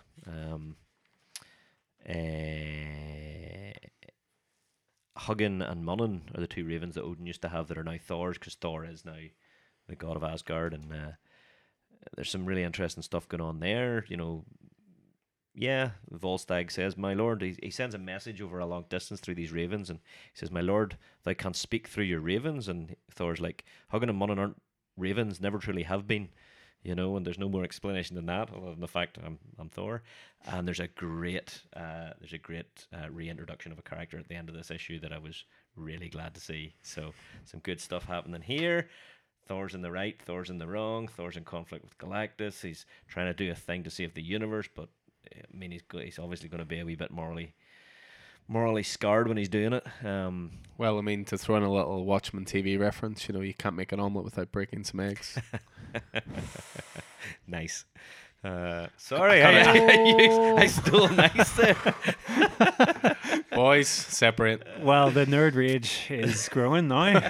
worse. Than So what I'm going Donny to finish Cates off with Batman Beyond 40 by Dan Jurgens.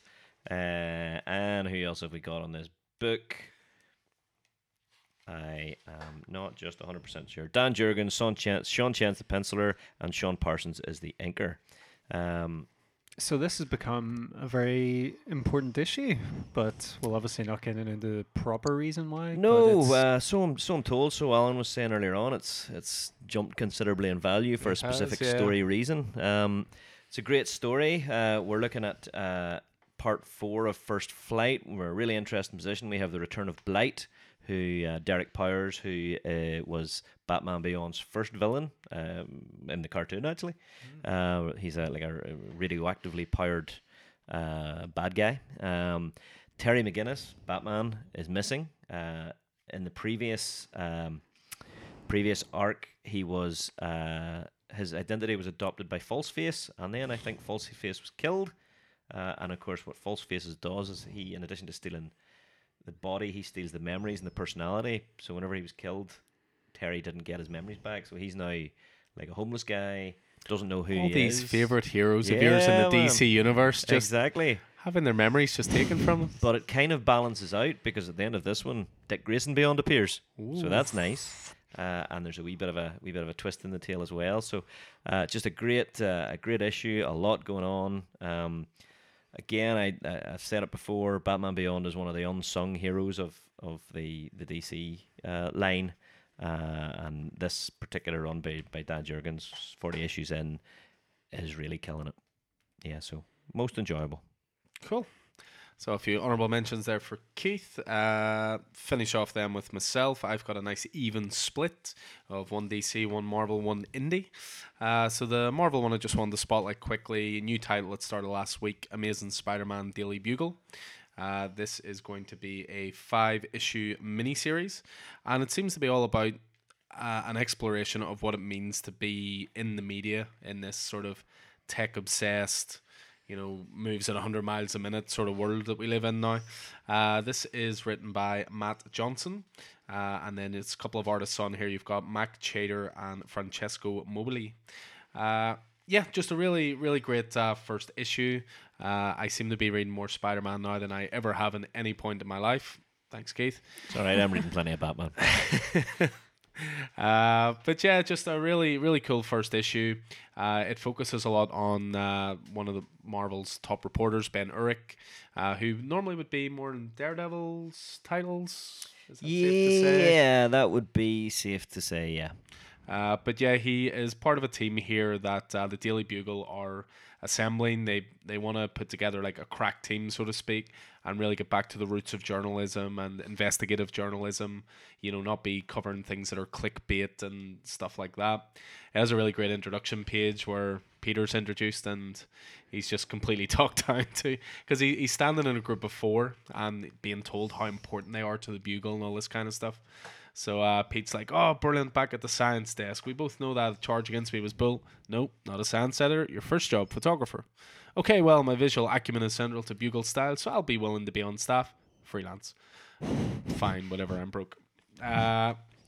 Really cool thing. The editor is called Joe Robertson. Joe Robertson. He gives Ben Urich an extra task of what he thinks is babysitting, but it's actually to show the ropes to his niece, who is actually a damn good journalist herself. She specializes on the online side of things, is what it is. So she's really just looking for some leads off him, and he thinks she's there to baby him, and he's like, "Whoa!" She's like, "Whoa, hold on, I'm a journalist. I'm not wet behind the ears here. I know what I'm at." Yeah, there's a lot of good stuff in here. So there is. I'm a big fan of stuff that's sort of ground level Marvel stuff. That's why I love stuff like Daredevil and so forth. So yeah, there seems to be this spate of sort of spider webs around the city that's creating all these different menaces. Of course, Spider-Man thinks they shouldn't belong to him because his webs disintegrate after use, but these ones seem to sort of be sticking around, so to speak. But yeah, going to be a 5-issue mini. Just fun to see a slightly different side to the Marvel universe. The artist draws Peter Parker weird. Looks kind of strange. He looks a wee bit like an actor. I just can't figure out. Is it Arnold Schwarzenegger by any chance? No, it's not. But there's now that you look at it, definitely a sniff of that. But I had someone in particular in mind. But yeah, it's a bit. Let's just say he doesn't look like a 17-year-old boy. Well, he's not supposed to be a 17-year-old boy. I know he's a bit older in he's this. He's supposed to be in his 30s here, yeah. I think. But Jeez, that's being kind. He still doesn't look like Peter Parker. Yeah, but they do draw Spider-Man well though. Especially like the inner monologue he has to himself when he's investigating some stuff in Central Park about the water. He's like, "Alrighty then, something's poisoning the pond at a rate higher than it can spill off. Probably an underwater pipe. No way am I diving in there. Nuh-uh, nope. But aha, I know the perfect hero for the job. Maybe I'll ask around." So yeah, just a fun first issue. Going to be a 5-issue mini series. My DC honorable mention of the week goes to Suicide Squad. Which of course is written by Tom Taylor, art by his Injustice collaborator Bruno Redondo. I wasn't really expecting to massively enjoy Suicide Squad. It's not a team I would particularly normally care about. Obviously the Tom Taylor factor got me onto this book, and I have to say it is pretty excellent. What's really interesting in this is even within the Suicide Squad itself, there's 2 clear divisions, because the Suicide Squad has been set up and you have your sort of legacy characters like Harley Quinn and Deadshot and King Shark, but you've got this new boss in charge who's even above Amanda Waller, and he's brought in his own people. There's just this clear division down the middle of who's really in charge. It's not that he's brought in his own people, isn't it? Last issue, did they not? The Suicide Squad took down another group.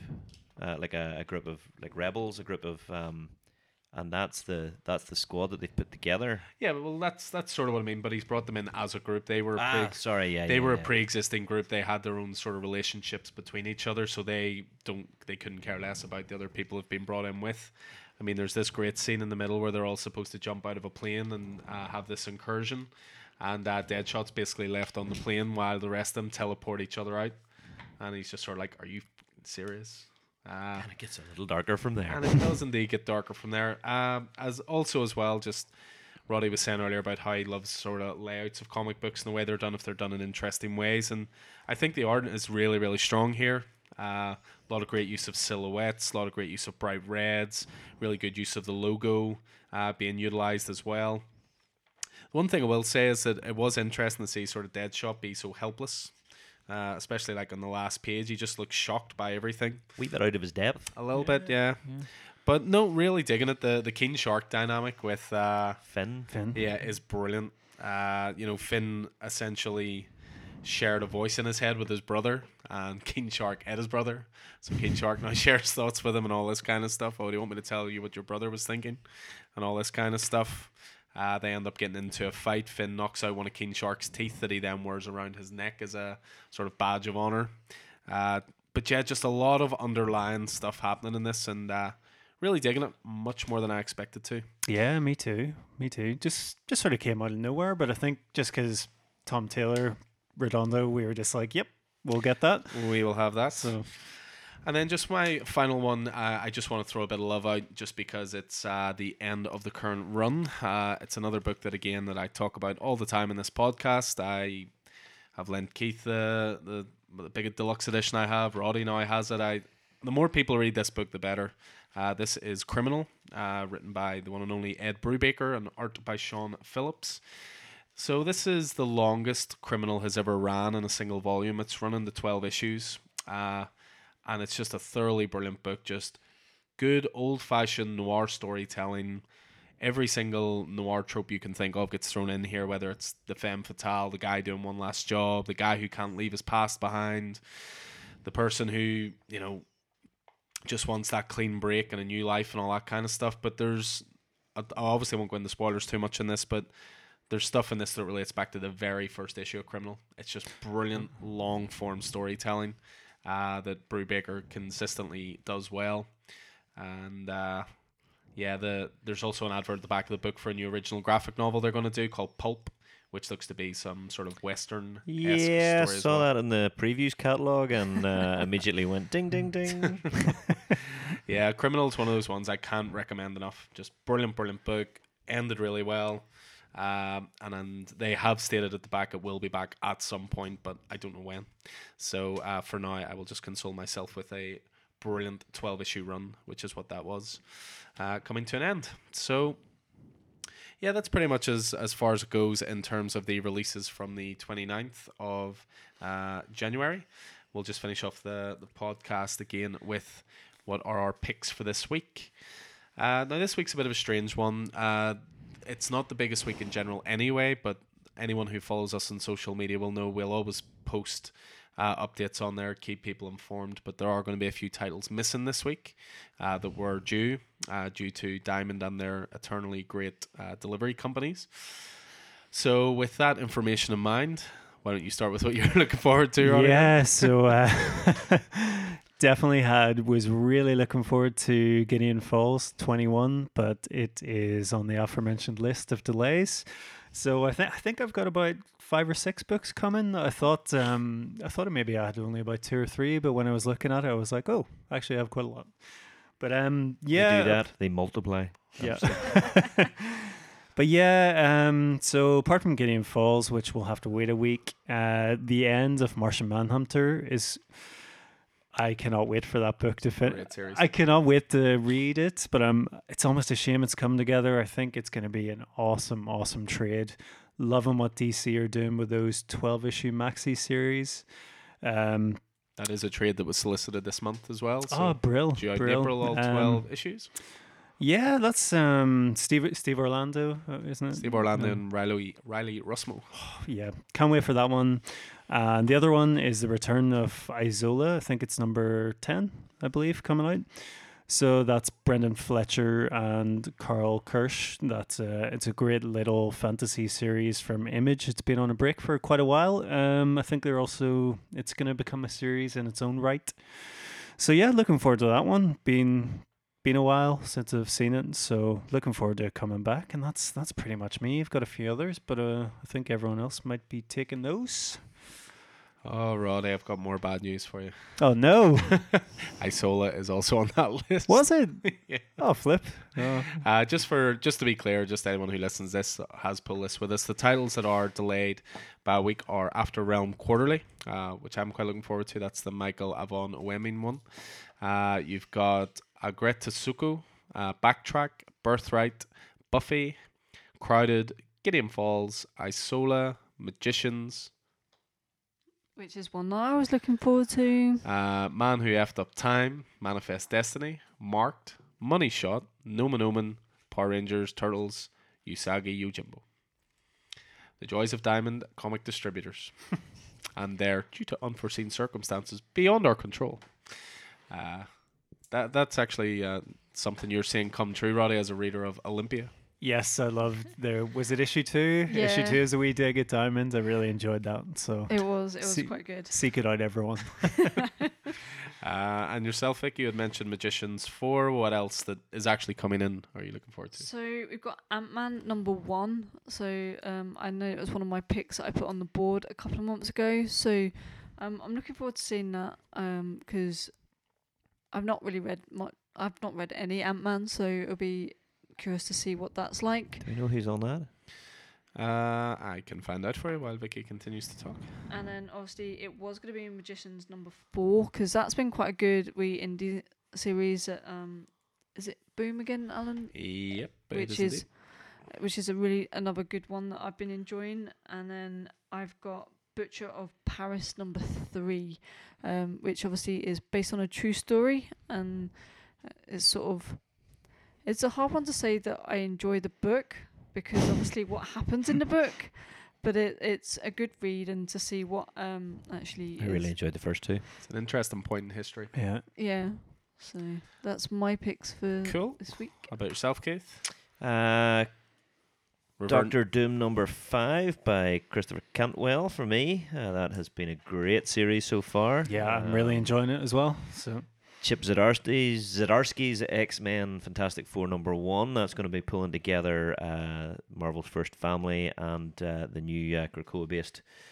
I So guess something all links back to yeah, House it all and links Powers. to that very first issue of House where where Scott was trying to Cyclops appeared in order to bring Sabretooth, and he was like, he's a mutant, he's under our jurisdiction. And there was a bit of an argument, and there was a wee comment that Scott made, which was effectively, obviously Franklin's a mutant, so if he ever wants to come home, Welcome he'd be more anytime. than welcome. So I think that's coming right off the back of that, and with Chip Zdarsky on it, that'll be interesting. It's Terry Dodson on art for that, isn't Yeah, it is. Yeah, it is. And lastly, then I think I am looking forward to Greg Pak on Star Wars Darth Vader #1, just to see how it goes. There's a couple more things on my list that I'll really be looking forward to, but that's my top 3 for this coming week. it? Cool. And then myself, mixture of DC and Marvel. Batman 88 coming this week. So obviously we talked before a little bit about 87. I thought it was variable in quality compared certainly to 86, but I have a lot of faith in James Tynion, so I'm hoping that'll get things back on track. We have the Harleen hardcover coming out this week, which we've ordered in plenty of to the store. Can't say it enough. I know we never really did our end of year review show because we record so much these days, but Harleen for me was title of last year, and I don't say that lightly in the year of House and Powers of 10 and Spider-Man Life Story, but Harleen was just exceptional. And for me, the title of last year, so the hardcover collection of that's out.